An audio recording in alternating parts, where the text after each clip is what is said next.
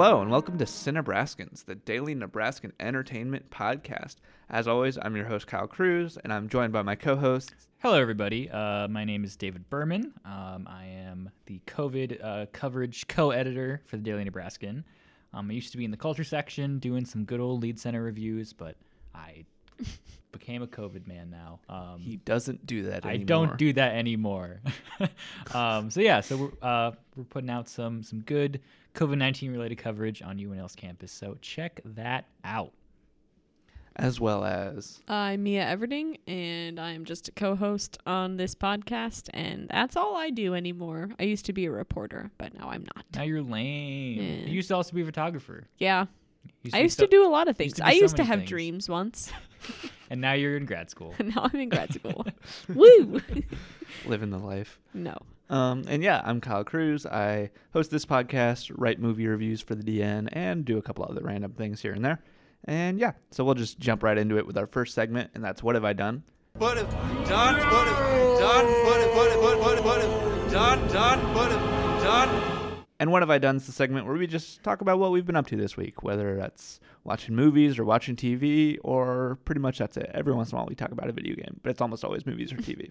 So let's start with you first, David. What have you been watching? Yeah, so my roommates and I have been kind of watching various TV shows together throughout the semester, and we recently started watching Sherlock. I guess is it a mini series? I mean, No. It isn't. It's a series. No, it's just a it's series. a BBC series. It's a BBC series. With, BB series. Bad. Mia got way too excited about that. About that bad joke that I would make. Well, okay. Yeah. Fair. Yep. But yeah, it's a BBC show with Benedict Cumberbatch and Martin Freeman. And what? You said that. Benedict Cumberbatch. It sounded like you said Barton Freeman. Barton the way Freeman. it came across. Yes, Benedict Cumberbatch and Barton Freeman. Oh gosh. As Sherlock Holmes and John Watson? Yeah. Yes. That's what it is. Dr. John Watson. Yes, sorry. Yeah, my bad. But yeah, It's I think it started like 10 years ago or so. It has 4 seasons. Each episode is pretty much just a movie. It's just like all of them are like an hour and a half. And so yeah, we watched the first 2 so far. I had seen the first one. The first 2 seasons or Sorry. episodes? Yeah, you're right. First 2 episodes. I should clarify. Yes.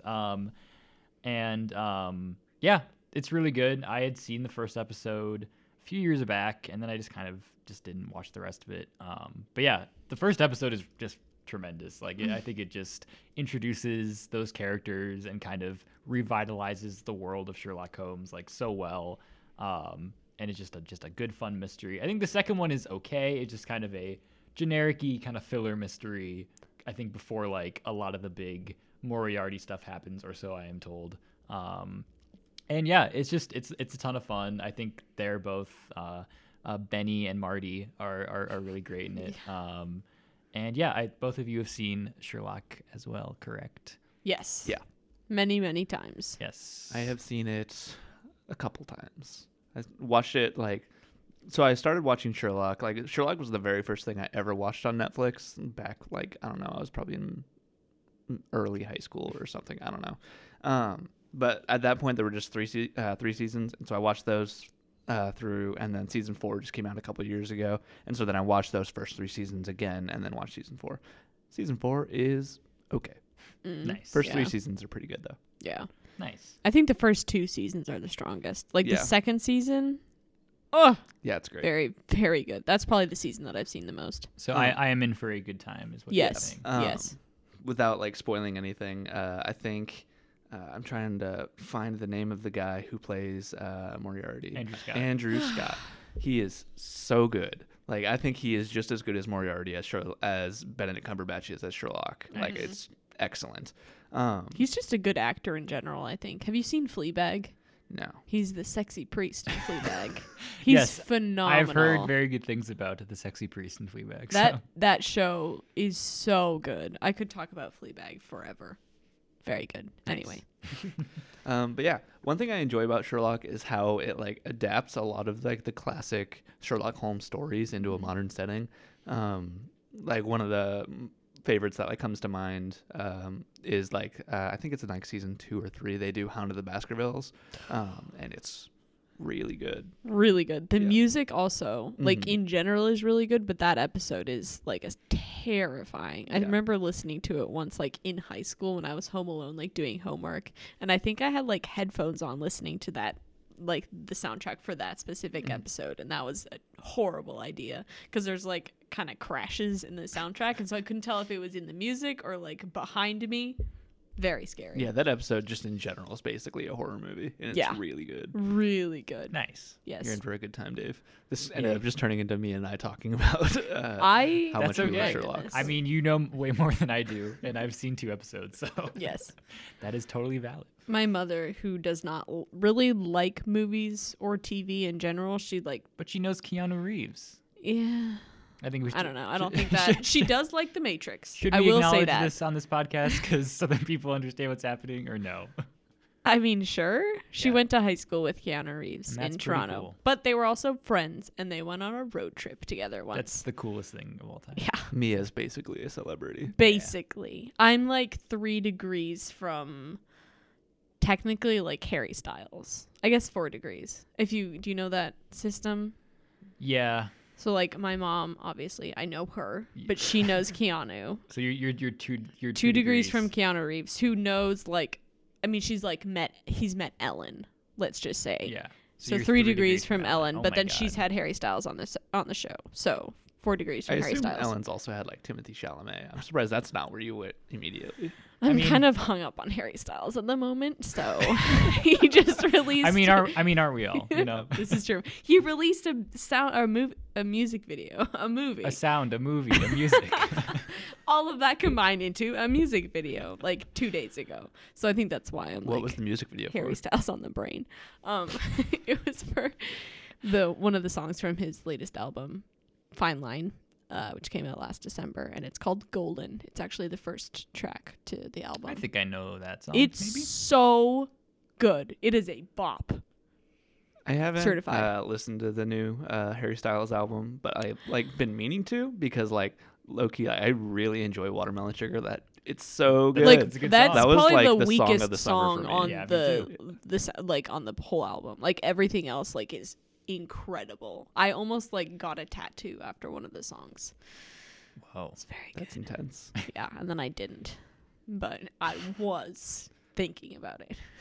Anyway, I this feel like is Mia being into Harry Styles is just like a very good fit, especially because he's in Dunkirk and like, Yes. He's a very good part of Dunkirk. yeah, he's pretty good. I don't know where you were going with that thought. Yeah, that but was I pretty much agree. it. Oh, okay. Yeah. Sorry. Fair. Checks out. Yep. I was a big One Direction fan, so it Did continued. one? Sorry, I'm just kind of going off on tangents now. No. But did One Direction have like a Nickelodeon show? I know like there were like a bunch of different boy bands in the early 2010s that had TV shows on Nickelodeon. I think I'm thinking of Big Time Rush. Yeah, you are. they did, but One Direction was on iCarly, I think. But yeah, I don't know. I don't know. there you go. You were We too s- young. We started with Sherlock and got to Big Time Rush and At Honestly, Nickelodeon. that's sounds I mean, about right. That's for the best us. kind of conversation you can have. I This feel. is true. So. all right, Mia, what have you been watching this week? Ah, good question. Last Thursday I watched Scott Pilgrim versus the World with a friend of mine.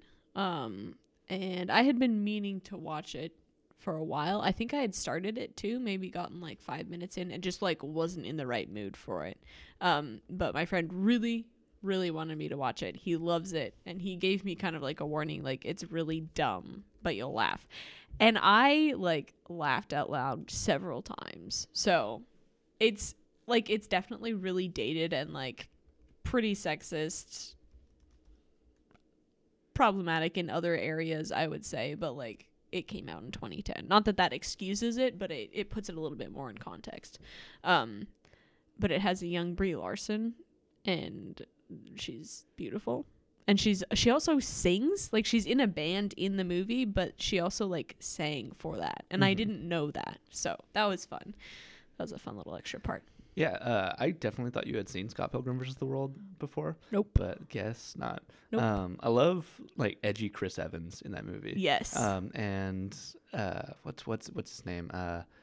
Brandon Routh. Oh yeah, he's also in that. Yeah, and he's like the vegan superhero. Oh, dude. that had me like in tears. Yeah, Brandon Routh, because Brandon Routh, he played Superman in Superman Returns, but then he's also in like the DC Legends of Tomorrow show Yeah. and like a few other things here and there.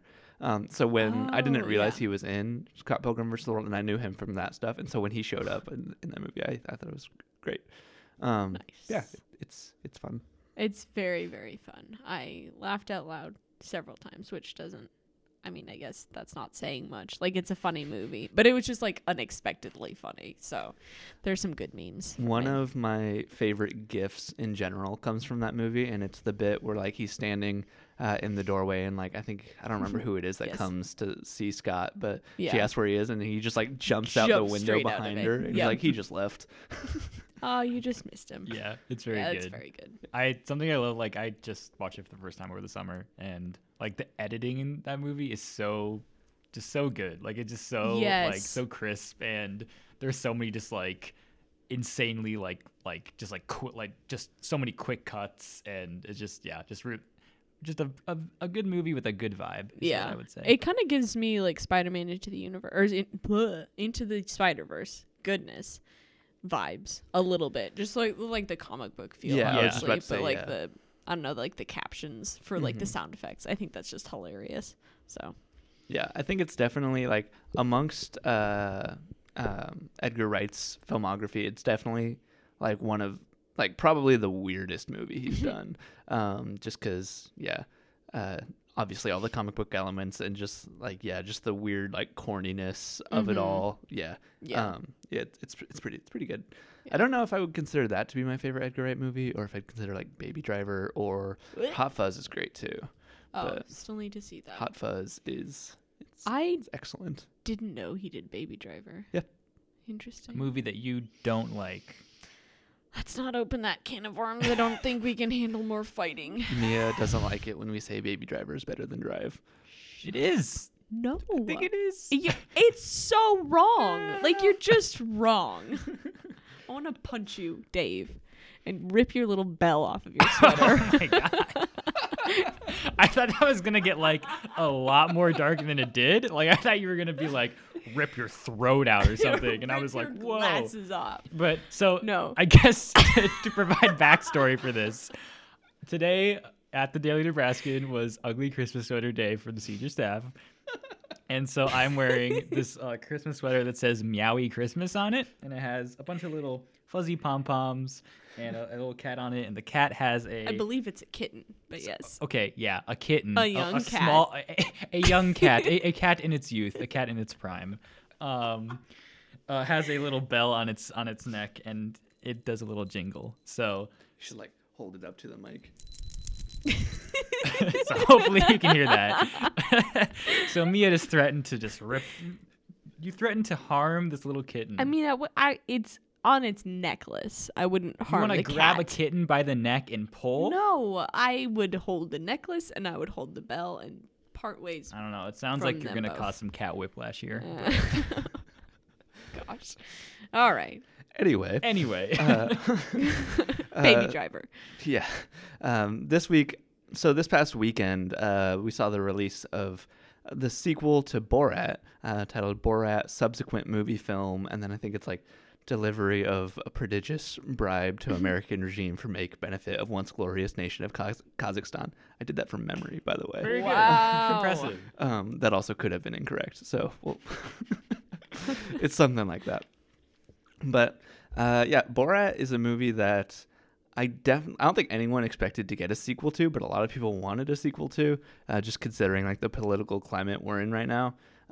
But my experience with the first Borat is interesting because, so if you're not aware, Borat is a movie in which Sacha Baron Cohen takes on this kind of really kind of cliche and stereotypical like Middle Eastern character and travels, like he just goes on a road trip across the U.S. And films it as if it's like a documentary, and he's just in character interacting with real people and seeing just like the weird situations and crazy things and antics that happen. And the first Borat, like while it's obviously a comedy, and has a lot of like really kind of inappropriate like humor to it, which is kind of what Sacha Baron Cohen does. The first movie I think is actually a really interesting kind of analysis of just like the American culture, and just like the way people are. But the second one came out this past weekend and kind of does the same thing in a 2020 Trump America. And I would say it's not as good as the first one, but still really good. The plot of this one is like he comes to the U.S. With his 15-year-old daughter, with the intent of like gifting his daughter to either Trump or Mike Pence or just someone in the Trump administration to be like a bride. And so as they show in the trailer, like COVID is obviously going on during the movie, and I went into the movie kind of under the impression that they made this movie as a result of like COVID and that kind of stuff, because they said that they had filmed it in secret like during lockdown earlier in the year. But that's actually not what happened, because when the film begins, it's actually like before COVID. And like there's a point early in the film where like he's at a Mike Pence like speech, and Pence is like, "Yep, we've only got 10 cases of COVID in the U.S. It's going to be gone in a couple of weeks." And so over the course of the film, you just kind of see the U.S. decline into the COVID pandemic. And they just kind of happened to be shooting a sequel to Borat while all of that was happening. So it was just really, really good timing.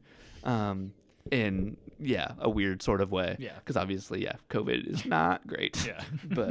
But for the sake of comedy. For the sake of a movie. Yes. It's fantastic. Yeah. There's definitely more of like a solid like story and plot to this one than the first one, because the first one was mainly just him interacting with people and showing what happens. But this one actually has a bit of a plot line with Borat like kind of discovering what it is to like have a daughter and like kind of gaining a respect for women, and just without going too deep into it, it's just kind of, it gives the vibe that the film was like they started shooting with the intent of like the focus of this movie to be like just the treatment of women in the US, but then when COVID hit, they kind of had to shift gears and move with that, and I think the result is it's just kind of a really It's a very 2020 movie. It's very kind of reliant on the time that we're living in, and I think it's going to be an interesting like kind of time capsule to like look back on in like 10 years and just like see what the world was like right now.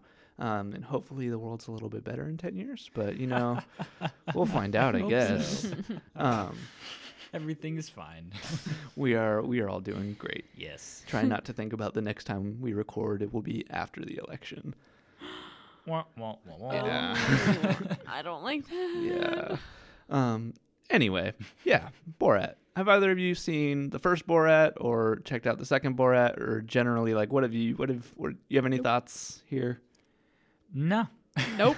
I really want to see I want to see both now, because I've heard pretty good things about the second one, and obviously the first one I think is kind of a bit of just like a cult classic, and I'm sure I will check out kind of both in back-to-back fashion sometime. Yeah. I watched the first Borat again, like right before, like I did a Borat double feature on Saturday night, which was a ton of fun. Yeah.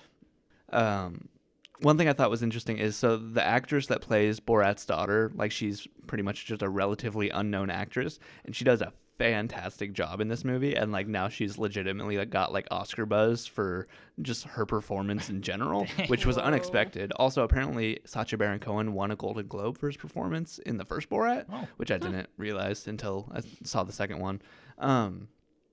But I think a lot of the buzz around her character and her performance in general comes from, there's a lot more emotion to that character, and she has much more of an arc than Borat does. And she's a young actress who's able to be in these completely wild situations with real people and not break character and do these absurd things and just not blink an eye. So I think in that sense, it's absolutely fantastic performance. And I wouldn't... Sorry. Mia's on her phone. I'm so sorry. I thought I had muted it. Okay. Wow. But Borat is good, I guess. Cool. Borat is good. When did the first one come out? 2006. Wow. So it was a couple of years into the second Bush Okay. term. Yeah, I about said second Bush administration. I was Yeah. like, that doesn't. I mean, like that's like what my brain was thinking too, but then I was like, that's not the word. That's not what's right. Yeah, but the first Borat, like, it has less to do with like politics than, but more so culture. This one is definitely like a mix of politics and culture. Nice. Because, like, without getting too into it, I'm sure you've seen headlines, but there's a decent chunk of this movie that focuses around Rudy Giuliani, and obviously they're making fun of the Trump administration consistently throughout the whole thing. And yeah, it's pretty good. Nice. Moving on from there, we'll just jump right into the news. And there's not a whole lot of news this week, but as kind of seems to be the case when we don't have a whole lot of news, there is some big news. So first thing first, last week we talked about how the Snyder Cut was adding Jared Leto's Joker. And this week we get to talk about how it's apparently adding Joe Manganiello's Deathstroke. Is that how you pronounce it, Manganiello? I think so. Something like that. Yeah.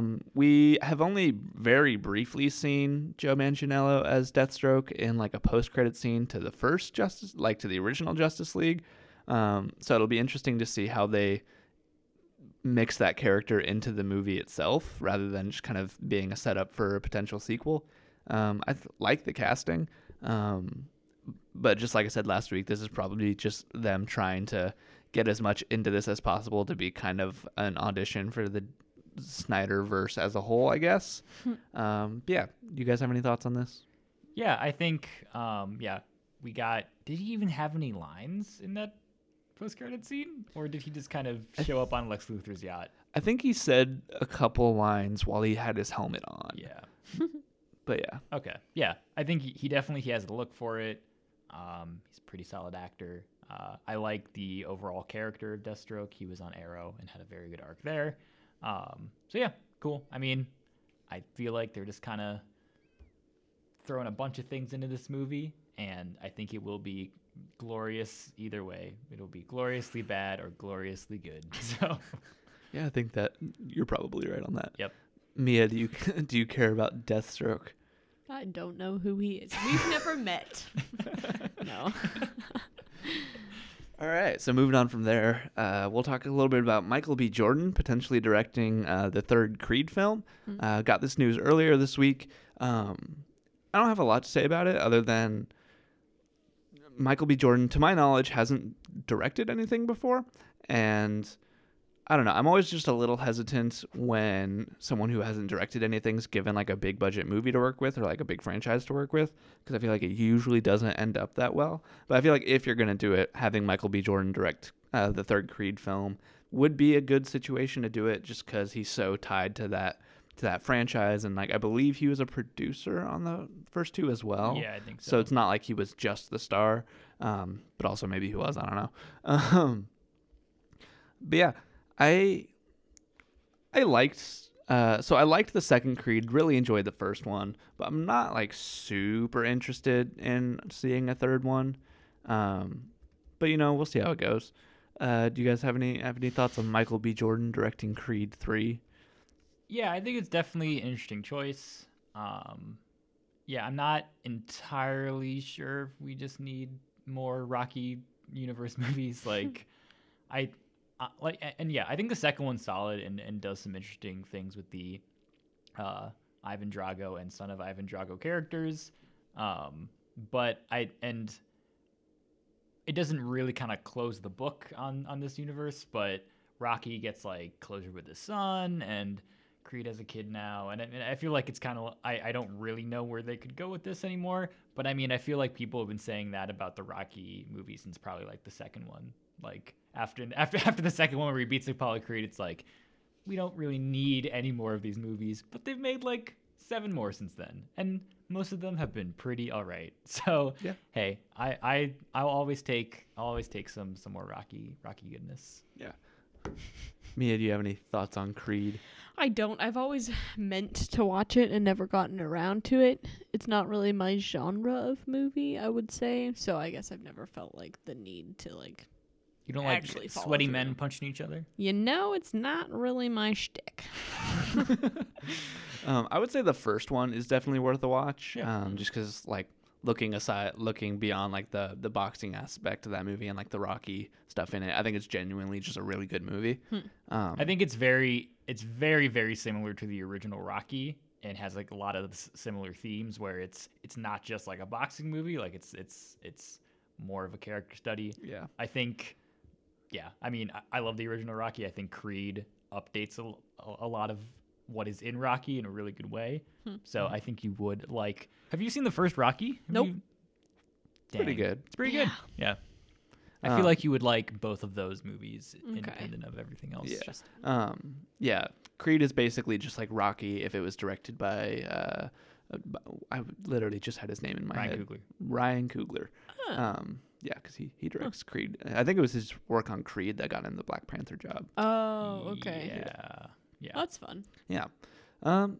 So I think this is just kind of another example of Michael B. Jordan kind of expanding his career, because we got the news. Did we talk about this last week? We that did. he's going to be doing, he's producing a Static Shock movie? Yeah, something like that? I think it's a movie. Yeah. So this is just kind of more, examples of him moving into the creative side of the movie industry rather than just acting, which I think is exciting. But yeah, moving on from there, I guess we'll talk about No Time to Die. So No Time to Die is the 25th James Bond movie. I think it's the 25th. Something like that. Yeah. Wow. And it was supposed to come out in April, I think. Yeah. Yeah, it was in April, and then it moved To November. to November, and I think it's since been pulled off that spot without like an official release date. And we got the report this week that apparently some streaming services, I believe it was like Netflix and maybe Amazon, that were trying to kind of buy the streaming rights to the movie. And the producers of the film, I think is it a Sony film? The Bond franchise moves around a lot. Yeah, I think it might be MGM or it might be Sony. I know that like a family owns the rights to it, and they kind of, I'm not exactly sure. I know that the Broccolis own the rights to The Broccolis? Yes, yeah. Is that like legitimately their name? Yeah, it's like Barbara Broccoli is like she's like the Like the spelled owner. like the vegetable? I believe so. Yes. Huh. Yep. Bold. So yeah, Did you say old? Bold. I was like, bold of you bold of you to have broccoli have as your that last last name. name. Yeah. And the studio or whoever it is turned him down. And so that kind of just hints that they're really kind of wanting to stick to a theatrical release for this movie. If I'm being honest, I don't I kind of understand why, but I think that the Bond franchise is kind of like, I don't imagine No Time to Die is going to be like a huge like $1 billion movie unless it's absolutely fantastic, which maybe it is. But I don't know. I feel like the Bond franchise over the last few entries has really just kind of gone downhill and lost audience interest a bit. And so I feel like if it was in a better standing, them taking this stand of like, no, we're going to be in theaters would be a lot more admirable. But this time it kind of seems like they're just being a little stubborn.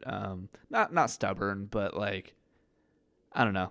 Like there's a lot of industries taking a hit right now. And so it feels like they're just like really hanging on to this, which might be the right business move, but also it's been a year. A lot of people have had to take a lot of hits. Yeah. So yeah. What do you guys think?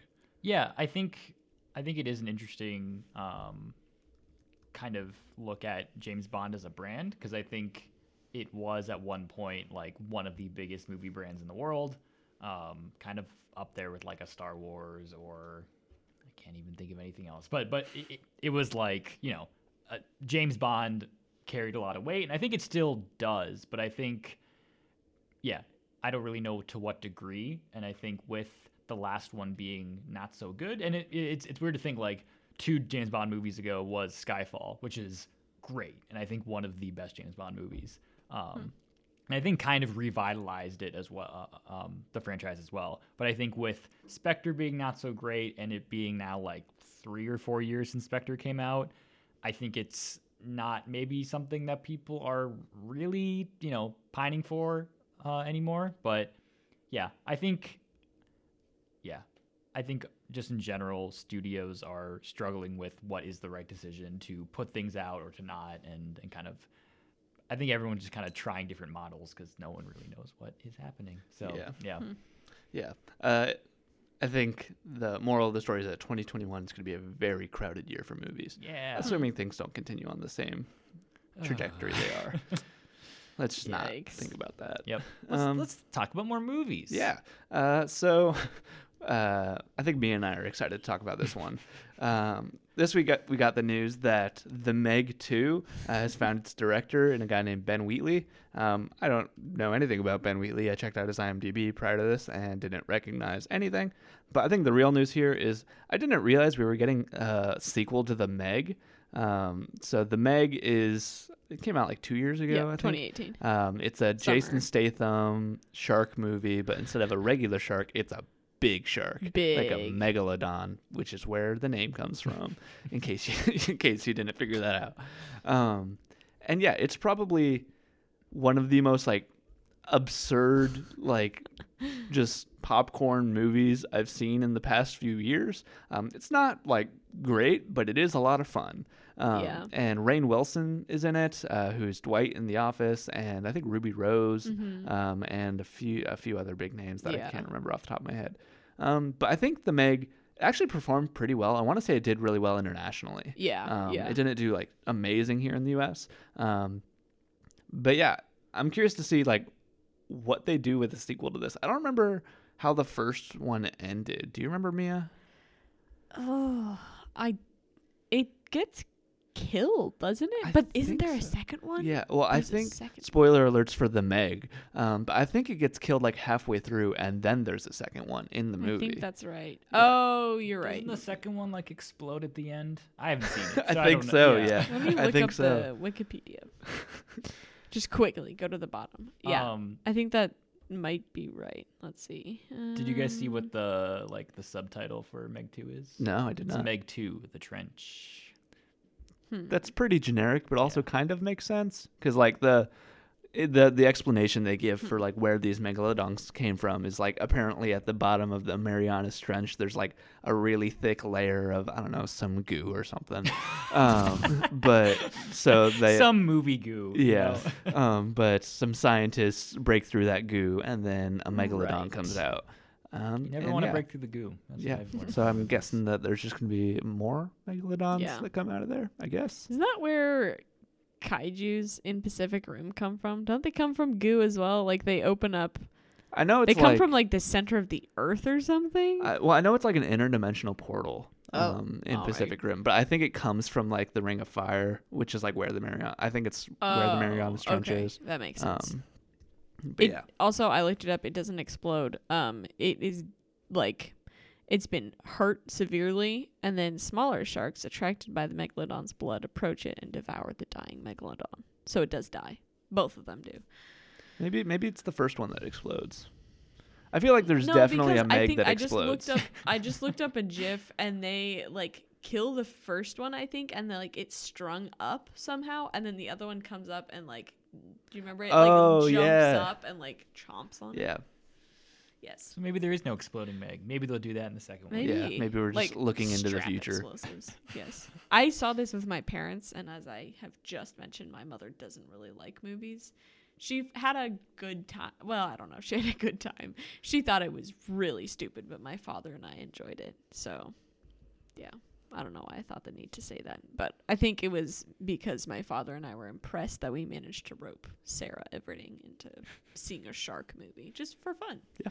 You know. I remember what surprised me about the first Meg movie is kind of like it feels like a B movie, like an intense, like just kind of really bad, cheesy shark movie, but it's got like a really high budget. Like there's a lot of visual effects in this thing. Like they went all out on this thing, which like I guess it worked because now it's getting a sequel and it did pretty well financially, like at the box office. So yeah, The Meg 2, The Trench.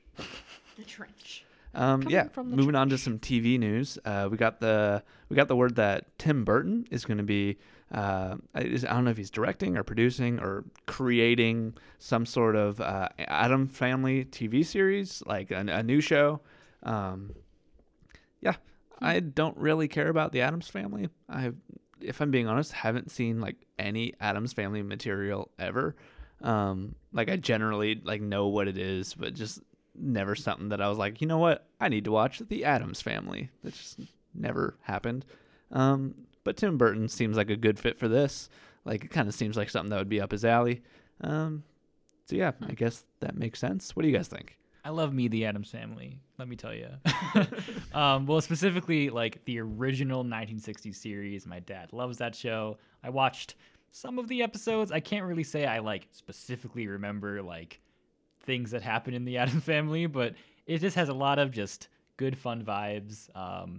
Like the 60s one is just a very like 1960s like just fun little family comedy, but they're all just they're creepy and they're kooky, as the song says. So, and yeah, I haven't seen any of the movies with who's in those movies. It's somebody. But the ones from the 90s or whatever.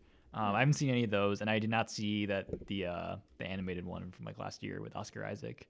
But yeah, I think this. Yeah, Tim Burton's like perfect for this. He's apparently executive producing and possibly directing all the episodes. So yeah, I would love some like a good Addams Family TV show that kind of returns to its roots. I think would be very fun. So I have never seen any adaptation of this, so da da da da. That's. Are you aware of the song? is that it? Yeah. Oh, I didn't know that. Yeah. Da da da da da da da. Huh. That one. What do you know? That iconic, very good song. Yeah, I'll play it for you later. Family. Okay. It's just a banger, let me tell you. All right. Interesting. Huh. From what I know of it, I could see Tim Burton excelling in that. So. Yeah. Hmm. Cool. Very cool. Yeah. Speaking of Oscar Isaac. Oh, what a good segue. Sorry, I was just waiting for that Segue. segue. Nice. Yeah, Oscar Isaac has been officially cast, reportedly cast. I think reportedly I think cast. reportedly at this point. Yeah, but it's reportedly by like outlets such as Variety and Hollywood Reporter and Deadline, like all very reputable sources. That Oscar Isaac is going to be playing Moon Knight in the Marvel Disney Plus series. So Moon Knight is a character I don't know much about, but I know it's a character that a lot of people love. And he's kind of just like an edgier, like darker Marvel character, kind of like something you would anticipate would be on like the old Netflix Marvel shows back when those were a thing. You guys remember when Daredevil was like great? Yeah. Yeah. Good Yeah. times. So yeah, Oscar Isaac's gonna be Moon Knight, I guess. I know the character is kind of supernatural. I think he's Egyptian, and he gets like powers of like some Egyptian god, and it just like takes over his body or something like that. Wow. I'm not super familiar with it. All I know is he beats people up and is edgy and kind of Batman-ish, I guess. Yeah. Um, He's Batman, but he's like kind of weird and insane, and I think he's a little bit kind of meta. Maybe that's not a thing, but I think it's like he kind of like he's kind of Deadpool-y, where he like kind of knows that he's fictional. That might not be a thing, but yeah, I think he's kind of like weirder Batman who has superpowers, but Yeah. in Marvel. I know that there's like some recent stuff they've done with him where like he's kind of insane, and so you're never entirely sure if like him being a superhero is real or not, or if it's just kind of like all in his head. But yeah, the Moon Knight show is one of a slew of new Marvel Disney Plus shows that are actually a part of the MCU that seem to be getting like actual like big movie budgets for these shows, and they're very integral parts of the MCU. So basically the news here is Oscar Isaac is playing a very popular character in the MCU. So yeah, that's exciting. Yeah. I know some people have been upset with this casting, not because Oscar Isaac isn't great, but because he's the wrong ethnicity for this character, since he's an Egyptian character and Oscar Isaac's Guatemalan, I believe. Yeah, well, and also I believe like whoever the actual hold on. Yeah, so like Mark Spector, who is like what the guy is called before he gets these powers or whatever, he is Jewish American, so I think that also was part of it as well. So yeah. So like it's a character that I think a lot of people anticipated they would cast like a Middle Eastern actor in the role. Yeah. And then they went and got Oscar Isaac. And so Yeah, I guess I can understand why people are upset about that. But also Oscar Isaac's a fantastic actor, and I think he'll probably do the character justice. Yeah. And also we don't know what they're doing with the show, so for all we know, maybe he is a Guatemalan character in the show because they make whatever changes they want, I guess. Yeah. Yeah. So this is exciting. You guys have any more thoughts on this? Exciting? Question mark. Yeah, I think it sounds cool. I don't have much to say or think. Really, Oscar Isaac, good. That's my thought. Very Oscar nice. Isaac, good. End of podcast. Yep. Yeah, moving on from there, we got one more TV show that we want to talk about, and that's the news this week that Netflix is developing an Assassin's Creed live-action TV show. So first of all, the Assassin's Creed series it's a series of video games that got a movie adaptation back in 2016 with Michael Fassbender that I never saw but heard was really, really bad. I enjoyed the Assassin's Creed games, though I haven't played them since, I don't know, like the third one, which is really the sixth one, I think, or fifth one. I don't know. It's weird. But they're really enjoyable games, and they do have a very heavy emphasis on story. So I think the Assassin's Creed brand is one that would work really well as either a movie or a TV show. So I'm glad that they're giving it another go. Hopefully it's better than the movie was, I guess. And also adding to this, there's been reports going around that not only are they developing a single Assassin's Creed show, but they're developing kind of a universe out of this. And so the Assassin's Creed games, if you don't know, they go and explore different time periods and assassins within this organization. So they go from ancient Egypt to the American Revolution to the Renaissance and all these different time periods. And so I think that's something that could be really interesting to explore in kind of a TV universe on Netflix. And seeing the acclaim that Netflix has gotten for another adaptation, a TV show adaptation of a video game, The Witcher, is encouraging. Granted, The Witcher is also based on a series of books. But yeah, I think I have faith in what Netflix will do with this. And I'm curious to see what it actually turns out to be. But yeah, I'm just glad they're giving it another go. You guys have any thoughts on this? Yeah, I think it's something that definitely lends itself to be more of a TV show than a movie, because I think they don't have to focus on one time period. They can kind of do, they can jump to different time periods and different episodes. I've only played, I don't even remember the name of it, but it's just the one where they're in France or something. So, is it like the French Revolution? Yeah. Okay, I think that's, why am I blanking on the name of it? I know the one you're talking about. yeah, but yeah. I played some of that one and I was like, Is it Unity? maybe. Yeah. I think that's it. But yeah, I think, it's a franchise I definitely want to kind of dive more into. Maybe I'll just wait until the show comes out and then I'll be like, yeah, I get it. Yeah. Assassin's Creed was one of my favorite video games in high school. In particular, Assassin's Creed, I believe, Brotherhood and 3. 3 is the one where they're in the American Revolution, and Brotherhood is one of 3 games they made in the Renaissance. They're pretty enjoyable. Nice. Yeah, so that's all we've got for movie news this week. Our movie, TV, entertainment news. You know what we do on this podcast. From there we'll just jump into our main topic for the week. And our main topic, we wanted to do something for Halloween. Weren't entirely sure what to do, so we're going to talk about movies that scared us as kids that maybe aren't all that scary, but just movies that for whatever reason just really got under our skin as kids. And now we look back and we're like, we used to be afraid of this, I guess. So yeah, I guess we'll just do a round robin thing. We We can each talk about 3 or 4 or something. Cool. Let's start with you, David. What scared you as a kid? So I'm going to start off by talking about a movie that is very near and dear to my heart. A little film called Chitty Chitty Bang Bang. I don't know if you guys are aware of this. Have you heard of Chitty Chitty Bang Bang? I have. I've heard of it. Yes. It's a movie from 1968. Directed by Ken Hughes. I don't know who that is. But it's a musical, which we all know that I love a good musical. The music's by the Sherman Brothers, who did Mary Poppins. And this was just a few years after Mary Poppins. And it also stars Dick Van Dyke. And this movie is, I rewatched it recently with my sister. We watched it a ton as kids. It's pretty much just a Mary Poppins knockoff. It's about Dick Van Dyke plays this inventor named Caractacus Potts. What a name. I know, it's incredible. And he's kind of the struggling inventor. He has 2 kids, and all of his inventions don't really work. But he takes this old car and he makes it into Chitty Chitty Bang Bang, which is pretty much this like magical flying kind of sentient car. It's never really fully defined. It's not like a car that can talk, but it like I guess knows what's happening because it'll like save them and whatever. And yeah, it's just the music is really fun because it's the same guys who did Mary Poppins, so they know how to write some good old show tunes. Yes. But yeah, it's just a weird, insane movie.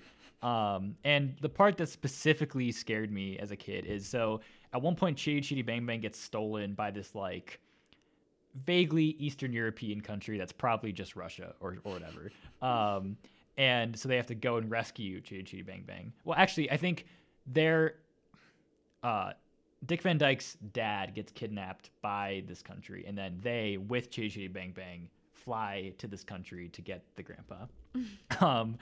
And so in this country, like children have been outlawed, and they have this like guy who like goes around and gets children, and he's called the child catcher. And so like the Dick Van Dyke's children in this movie, when they get there, they have to like hide, but then they're like lured out by the child catcher, and he like pretends to like be like a guy with candy. And then he talks like this. He's like, children. And so as a child, it just scared me a lot. I was not a fan of it. And like all the children get like put in a dungeon, and it just really messed me up. So, but yeah, in general, it's a very delightful movie. It's like 2 hours and 40 minutes for like no reason at all. And like when I rewatched it, we just like skipped around to all the songs because everything else just sucks. Like all the stuff where there's not songs it's just really bad and slow. But yeah, it has Dick Van Dyke doing a good tap dance here and there. So, but yeah, that one part though just is very traumatizing. So Fun. yep. Very, very good. So Now that gives me no motivation whatsoever to watch it. So moving on to you next, Mia. What was a movie that scared you kind of irrationally as a kid? I don't know necessarily if it's irrational now. I don't know, but I have a very vivid memory of, well, if I could remember time, I would remember how old I was. Because I watched it in my dad's office at work, but I don't remember when he was in that office. My sisters and I watched E.T., and I remember like we were in the lounge and we like hid behind the couches during the like opening scene when the guys are like in the forest. I don't know, I haven't seen it since, but I just remember the guys are in the forest and their keys are really loud, like on their like they've like these big buckled keys like against their hips, and I remember like the sound of that just like being scary, and like because I wasn't looking at the screen, I didn't really know what was going on, so all I heard were just the sounds, and that was like somehow worse than actually seeing what was going on. But I haven't seen it since, so I wouldn't know now if it's scary or not. I just remember like that's like the opening scene too, and I remember just being like terrified. I would say I was probably like 5 years old, maybe, like very, very young. Just So a 5-year-old Mia being scared of keys. yeah, 5-year-old Mia was scared of a lot of things. So did you get to the part where like E.T. is like horribly mangled and he's like close to death and stuff? I guess spoiler alert for E.T., but I vaguely remember that. So I like think I that remember part, just being scared throughout the whole thing. because I know like as a kid like that freaked me out because there's a part where they just like find E.T. in a ditch and he's like all pale and he's like or whatever. So, Yeah, pretty much. yeah, and that made me sad. So Oh, sad or scared? sad and scared That's a good because I was like combination. E.T.'s gonna die. So It's heartbreaking. yep. Yeah. Yeah. Yeah. I don't really have anything to say about That's E.T. alright. But E.T.'s good. E.T.'s a good Yeah. movie, I'd say. You should Okay. rewatch it probably. Yeah, maybe. It's technically a Halloween movie because part of it takes place on Halloween. Hey, This is true. This is true. Those Reese's Pieces. Yes. See that I It's just right over your head. about 20 years ago. So a lot has happened since then. Yeah. Yeah, one movie that or not one movie, but like a series of movies that I've talked about on this podcast a lot, and just in general talk about a lot, is The Lord of the Rings. Lord of the Rings are fantastic. They're the movies that got me into movies. They are, just very, very, very. I don't have the words to express how much I love The Lord of the Rings. They are just all time number one, no matter what. I think I have the words. Kyle absolutely loves these movies more than anything. Yes. And he has a tattoo of them, too. I do. Yes. Yeah, this is true. But I want to take you back to a time before I saw The Lord of the Rings. When I was really young, I was probably like 6 or 7. I was vaguely aware of the movies, but in my 6 or 7-year-old imagination, I thought these movies were like the most intense movies that had ever been made. I thought they were horrifying and just like movies that only like adults could watch. They were big boy movies. Yeah, pretty much. I remember like in one of the games I had inside the case inside the back cover, there was like an advertisement for like the Lord of the Rings Return of the King game, and I was like, whoa, this game's rated T. But the first time I actually sat down and watched the movies was when I was probably like 9 or 10. And they absolutely terrified me. I could not I watched them all the way through, but like there were many times while watching these movies that growing up, like my parents, like the big TV was in the basement, and so we'd watch all the movies down there. And whenever I get scared, I would just like run upstairs. I would be like, nope, I'm out, and I would just dip out. Come back like 5 minutes later. That happened many times while watching Lord of the Rings, whether it be the cave trolls or the orcs and Uruk-hai and the Nazgul and Gollum, and just like pretty much any antagonistic force in these movies was absolutely terrifying as a kid. You were good. You were like, I'm done with this. Yeah, I was like, nope, these movies are too much for me. And then I ended up not watching them again until like middle school, early high school, and then now here we are. So, Wow. And then, movies were good, and now I'm going to graduate college. That And very you still quickly. love them. That very quickly became an existential moment for It you. did. Yeah, it really did. That was interesting. But yeah, they just kind of really got under my skin, and like whenever, I don't know, specifically like the Uruk-hai were like the one creature that consistently would just like, I would have nightmares about and would just get under my skin. Sounds. Yeah. I think it's crocodiles. Crocodiles Yeah, or alligators, it's- like mixed in there. Mhm. Yeah. Scary. And very, very scary. I was not aware the crocodiles made any sounds. Oh yeah, they hiss. Yeah. It's really Oh. scary. Yeah. That's pretty spooky. Was it? Can you think of a particular Uruk-hai moment that's like stands out? I think I have one. what really kind of got me was when like the Uruk-hai are being like made, and they're like being like pulled out of the trees and everything, and like they're like pulling the goop off their face, Yeah. and they're like just like roaring and Yeah. doing their scary thing and getting ready to go kill some people. Kill some hobbits. Yeah. Yeah, that like gives me chills. Yeah. I think still today, when I watch Lord of the Rings, those are moments I'm like, this is like intense. Like, yeah. Really intense. Yeah. Yeah. I remember like having to look away in some parts during like Aragorn's fight Yeah. at the end of the First one. Yeah, Yeah. because I remember it's split in the book, Mm-hmm. right? And I think what makes it like even like I think what makes it stick with you even more is the fact that it's practical effects.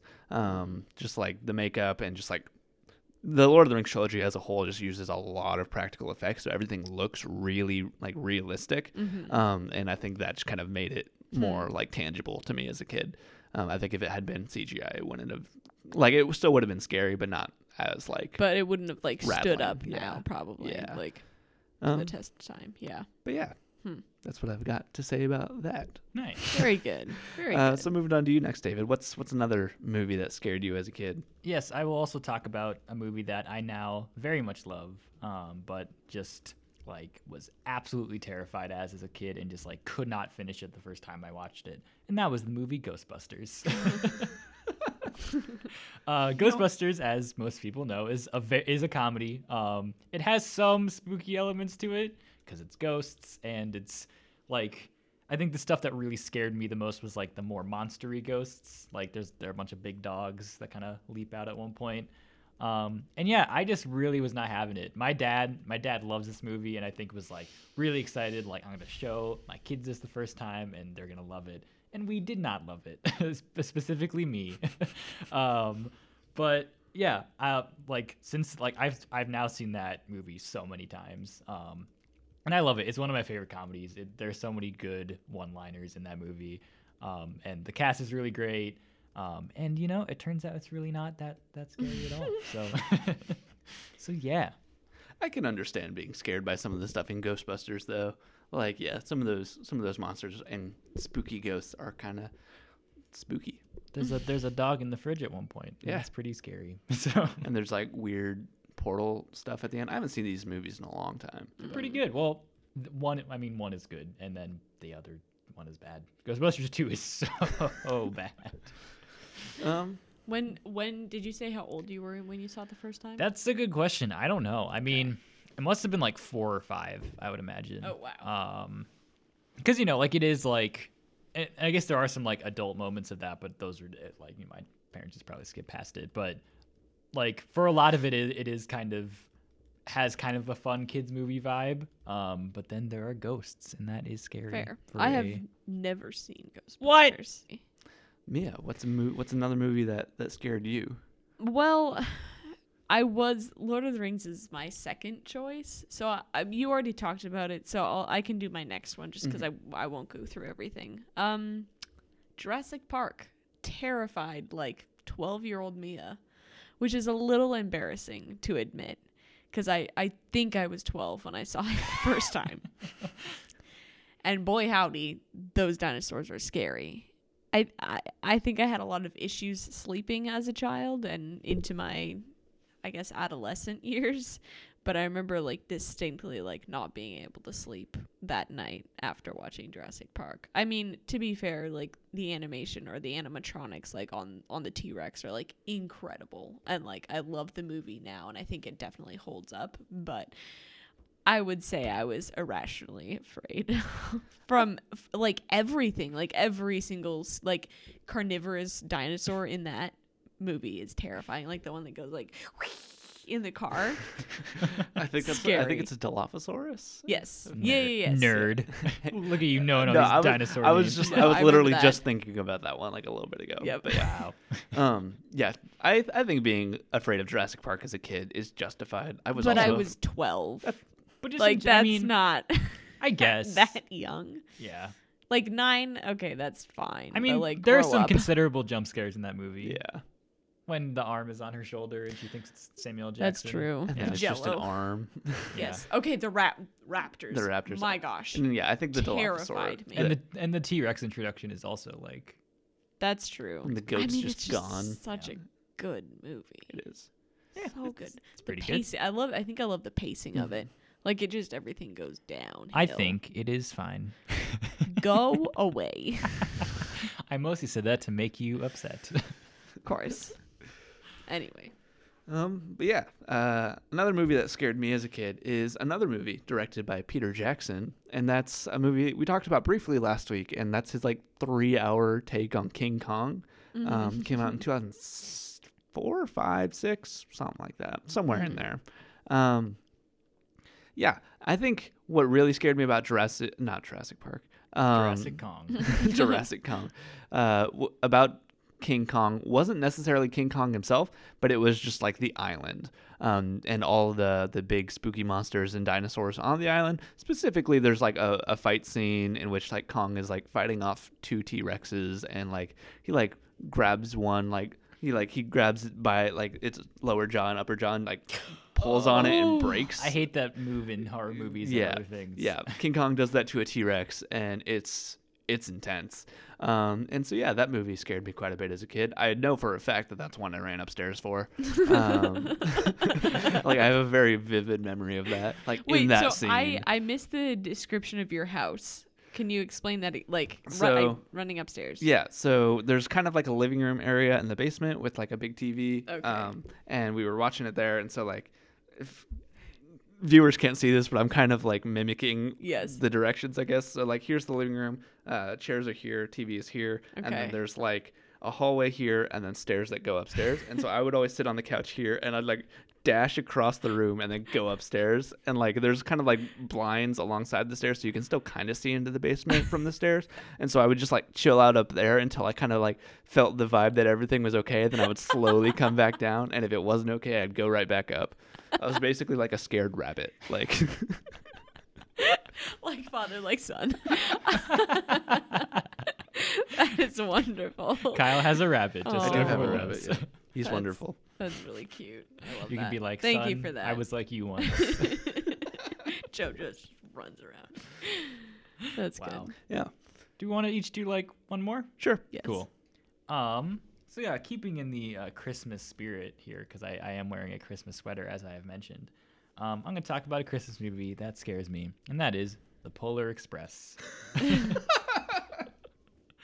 Yeah, I think it's something about the animation style of that movie, where I think it was the first or one of the first like mocap animation that they tried to do. Where it just looks so bad. Like they're trying to make it kind of photorealistic, and it just looks like crap and looks horrifying. And Tom Hanks is in it, and like he's the conductor, and he's really mean in it. So I think that threw me off too, because it was like Tom Hanks is never mean in like any of the movies he's in, and then he's like this crabby conductor who's like, you don't have your ticket, and I'm like, just chill, man. You're Tom Hanks. Like, just calm down here. And he voices like so many other characters, and he's like most of the characters in that movie. Like he also voices like one of the children, which is Yeah, it's I know. very weird. I know he does the mocap for like the main kid, and then Yeah. the kid that plays Junie in Spy Kids voices the main kid. Nice. Yeah. Very good. But yeah, I think Robert Zemeckis did it. Yeah. And is Steven Spielberg involved in this? Maybe he isn't. Steven Spielberg's involved in everything, so probably. But yeah, it's just, and there's a lot of just spooky moments in this. Like there's one, I've not seen this movie in such a long time, but there's one scene where he's like in this one car and there are a bunch of like puppets or something, and it just forgot about that. it just freaked me out and still freaks me out. And I think this kind of kicked off my hatred of certain kinds of animation, and I think claymation falls within that as well, because it's just things that are trying to be really realistic but they aren't. They just scare me. I don't like it. So yeah, I just hate The Polar Express, and like I think in general that's a very divisive Christmas movie, because some people love that movie and I hate that movie. So what are your guys' Sad. thoughts on The Polar Express? I think I've only seen it once, maybe, and I feel like I may have seen it in theaters, and I remember it just being so loud. Yeah. And it was like, I mean, obviously it's like surround sound because you're in a theater, but I think I saw it for some reason. I feel like I saw it over Christmas, like when it came out, like in Canada, and for some reason, like the fact that I was in Canada like stood out to me more than the fact that I was seeing this movie, because I think I remember being scared as well, but just because it was so freaking loud. Like I felt like I was shaking in my seat, and I remember nothing of the movie.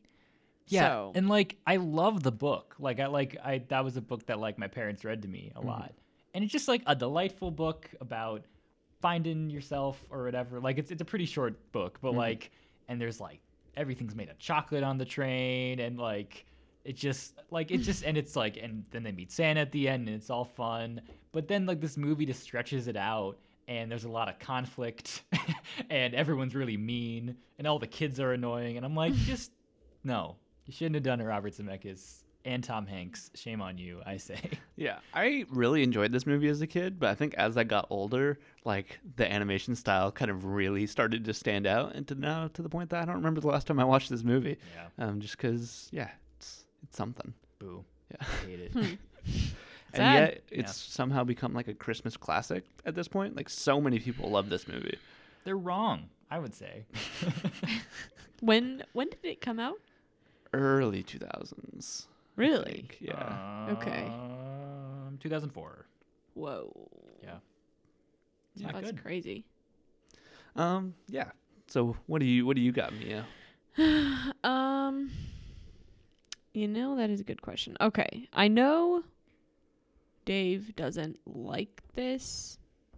I'm trying to remember why. I know we've had this conversation before, because for some reason you don't like claymation, and I know that's been a divisive part of our friendship. Yep. In quotes. In quotes. Yes. But well, let me think of the year too. It is Wallace and Gromit, The Curse of the Were-Rabbit. Let me quickly look this up. I should have. I have not seen this movie. Really? Yeah, I know I need to. I really like Shaun the Sheep, and I like Chicken Run, and just like everything that Aardman, everything Aardman does.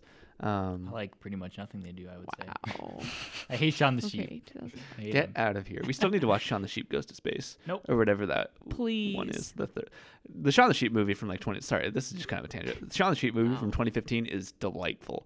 I don't It's very, believe it. very good. I literally can't understand why you don't like it. It's just because it's claymation, right? I just don't like claymation. I'm just really not into it. They're not Why? even people. They're just animals. Listen, I know. I don't like claymation. I don't like puppets. I don't like mocap animation. I don't know. It's just like a deep-seated hatred in my brain. That is like heartbreaking. I'm sorry. Because I can picture like the amount of work that goes into it. Listen, the craftsmanship, incredible. Like I could not It just make a sheep look it like breaks that. my It's a heart that sheep. something so beautiful like you don't like. Yeah. Like I'm sad for you that you have such a bad opinion. Yeah, I know. I mean, that's fair. Anyway, Yeah. so I looked it up. Wallace and Gromit: Curse of the Were-Rabbit is 2005. I have a very distinct memory of watching this in the basement of my mom's client's house because she like cleaned these people's house, and it was this huge house, and we would always just play in the basement. And I remember watching this and being terrified because, as you can imagine, well, I guess you can't imagine, it's basically just like a werewolf story, except the werewolf is a big scary rabbit. And I think Wallace, because Wallace is the guy, he becomes the were-rabbit, but like show the process of him like ballooning into this massive rabbit, and it like sent chills down my spine. Like I can still picture the horror of like my just like the fear that overtook my body when I watched this happen. I'm imagining like, so again, I haven't seen this movie, but I'm imagining the scene is like a kid-friendly version of like the werewolf transformation in American Werewolf in London. I've never seen that. What? It's Yeah. it's very good. I haven't seen that either. What? Huh. Okay. The where It might be Sometime- just because like they're that satirical. Like Yeah, it's some- probably very similar. sometime like look up like just that scene, because like they use like practical effects and that kind of stuff, and the visual effects are insane. But just like that scene in general, like it's very, very, very well done. Nice. Anyway, my voice like cracked there a little.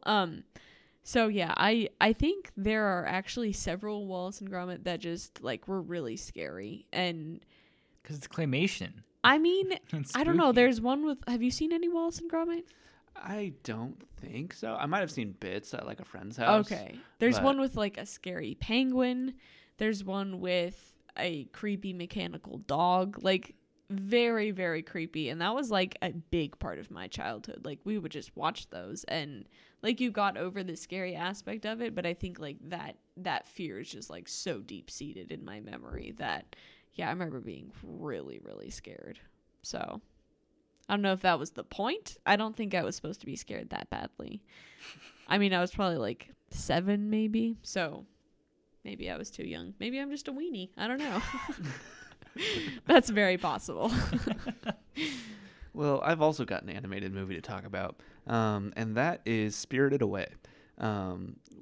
So my experience with Spirited Away and just Miyazaki films in general is not extensive, and that's in large part because when I was a kid, they used to play a lot of Miyazaki films on like Cartoon Network, and so at one point I was just like scrolling through channels and came across, I think it was I'm like 99% sure it was Spirited Away, on Cartoon Network, and watched like 20 minutes of it, and it was like, if you've seen Spirited Away, it's like the part where I don't remember the name of like the main kind of monster ghost thing, but like where it's like just going throughout the bathhouse and just like eating people, and it just like gradually getting bigger. And I don't know why that like rocked me so much as a kid, but it really got under my skin to the point that I didn't watch a single Miyazaki film until this summer when I went back and rewatched Spirited Away. Just because, like, I don't know, it just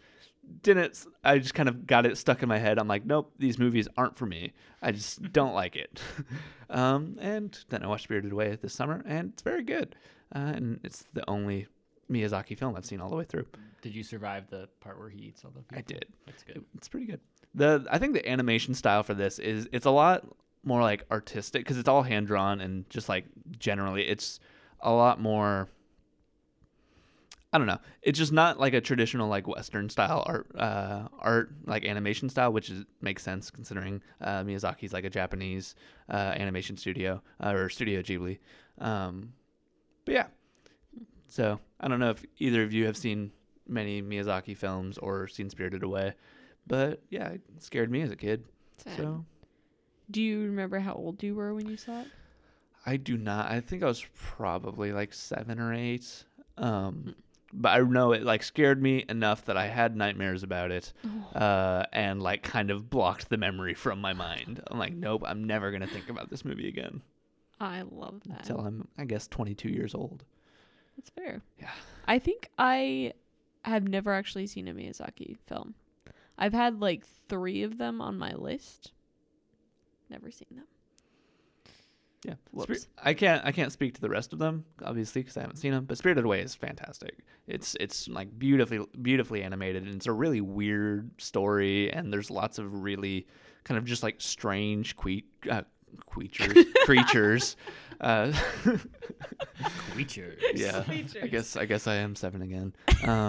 But yeah, it's a kind of movie that I can understand why it would kind of scare a kid, just because it's kind of an animated movie that's not entirely like made for kids. It just kind of happens to be animated. But yeah, it's great. Check it out. Yeah. Thumbs up. And so that's what we've got for this episode of Cinebraskins. I believe it's episode 29. We've done a lot of these. The spookiest Wow. number. Yeah. 29, the Yep. spookiest number. Yep. Yeah. So yeah, this has been episode 29 of Cinebraskins. As always, I'm your host, Kyle Cruz, joined by my co-hosts, David Berman. as well as... Mia Everding. And yeah, happy Halloween. Ooh. Happy Halloween. Have a good time. Maybe watch some spooky movies. Maybe watch some not spooky movies. I don't know. Do what you're going to do. So yeah, thanks for tuning in. Bye. Bye.